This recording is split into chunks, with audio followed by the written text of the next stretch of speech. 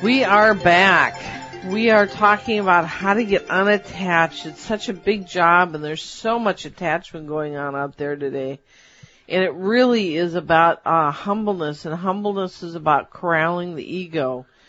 You know, if you don't choose this route and choose to deal with this, you get crippled, and then you have a dysfunctional, crippled way that you manage these kind of issues for the rest of your life, and your potential, your fulfillment of life, your satisfaction with life gets cut in half, cut in third, cut in quarter. You know, you're just getting less and less.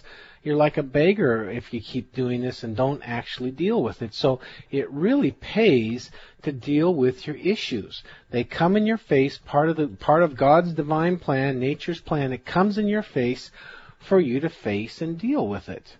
And that's your opportunity. And as you do this, you begin to glide through life easier and easier and easier. Things come your way, rough things, problem things. They don't charge you. They don't knock you around anymore. That's freedom. You want freedom? That's freedom. So here's some more of the affirmations. I am choosing to melt my anger, jealousy, hate. List goes on.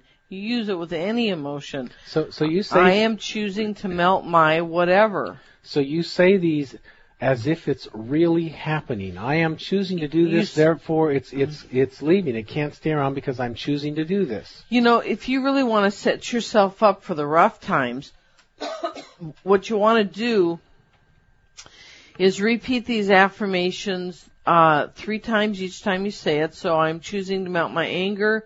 I am choosing to melt my anger. I am choosing to melt my anger. 3 times, and then you do that, say 5, 10 times a day. Then when you get in the middle of a moment when your anger is up, you will have already made significant progress. This affirmation will come right to forefront. And as your anger starts to build, you'll hear yourself saying, I am choosing to melt my anger. And then you got this choice.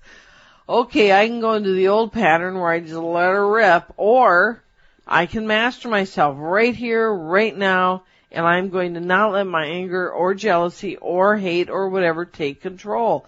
And you make a choice in that moment not to allow it to do it. And you have taken one increment and mastered yourself.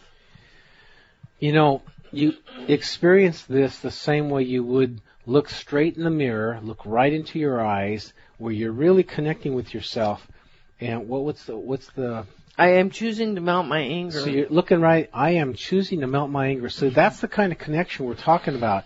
You're looking right eye to eye.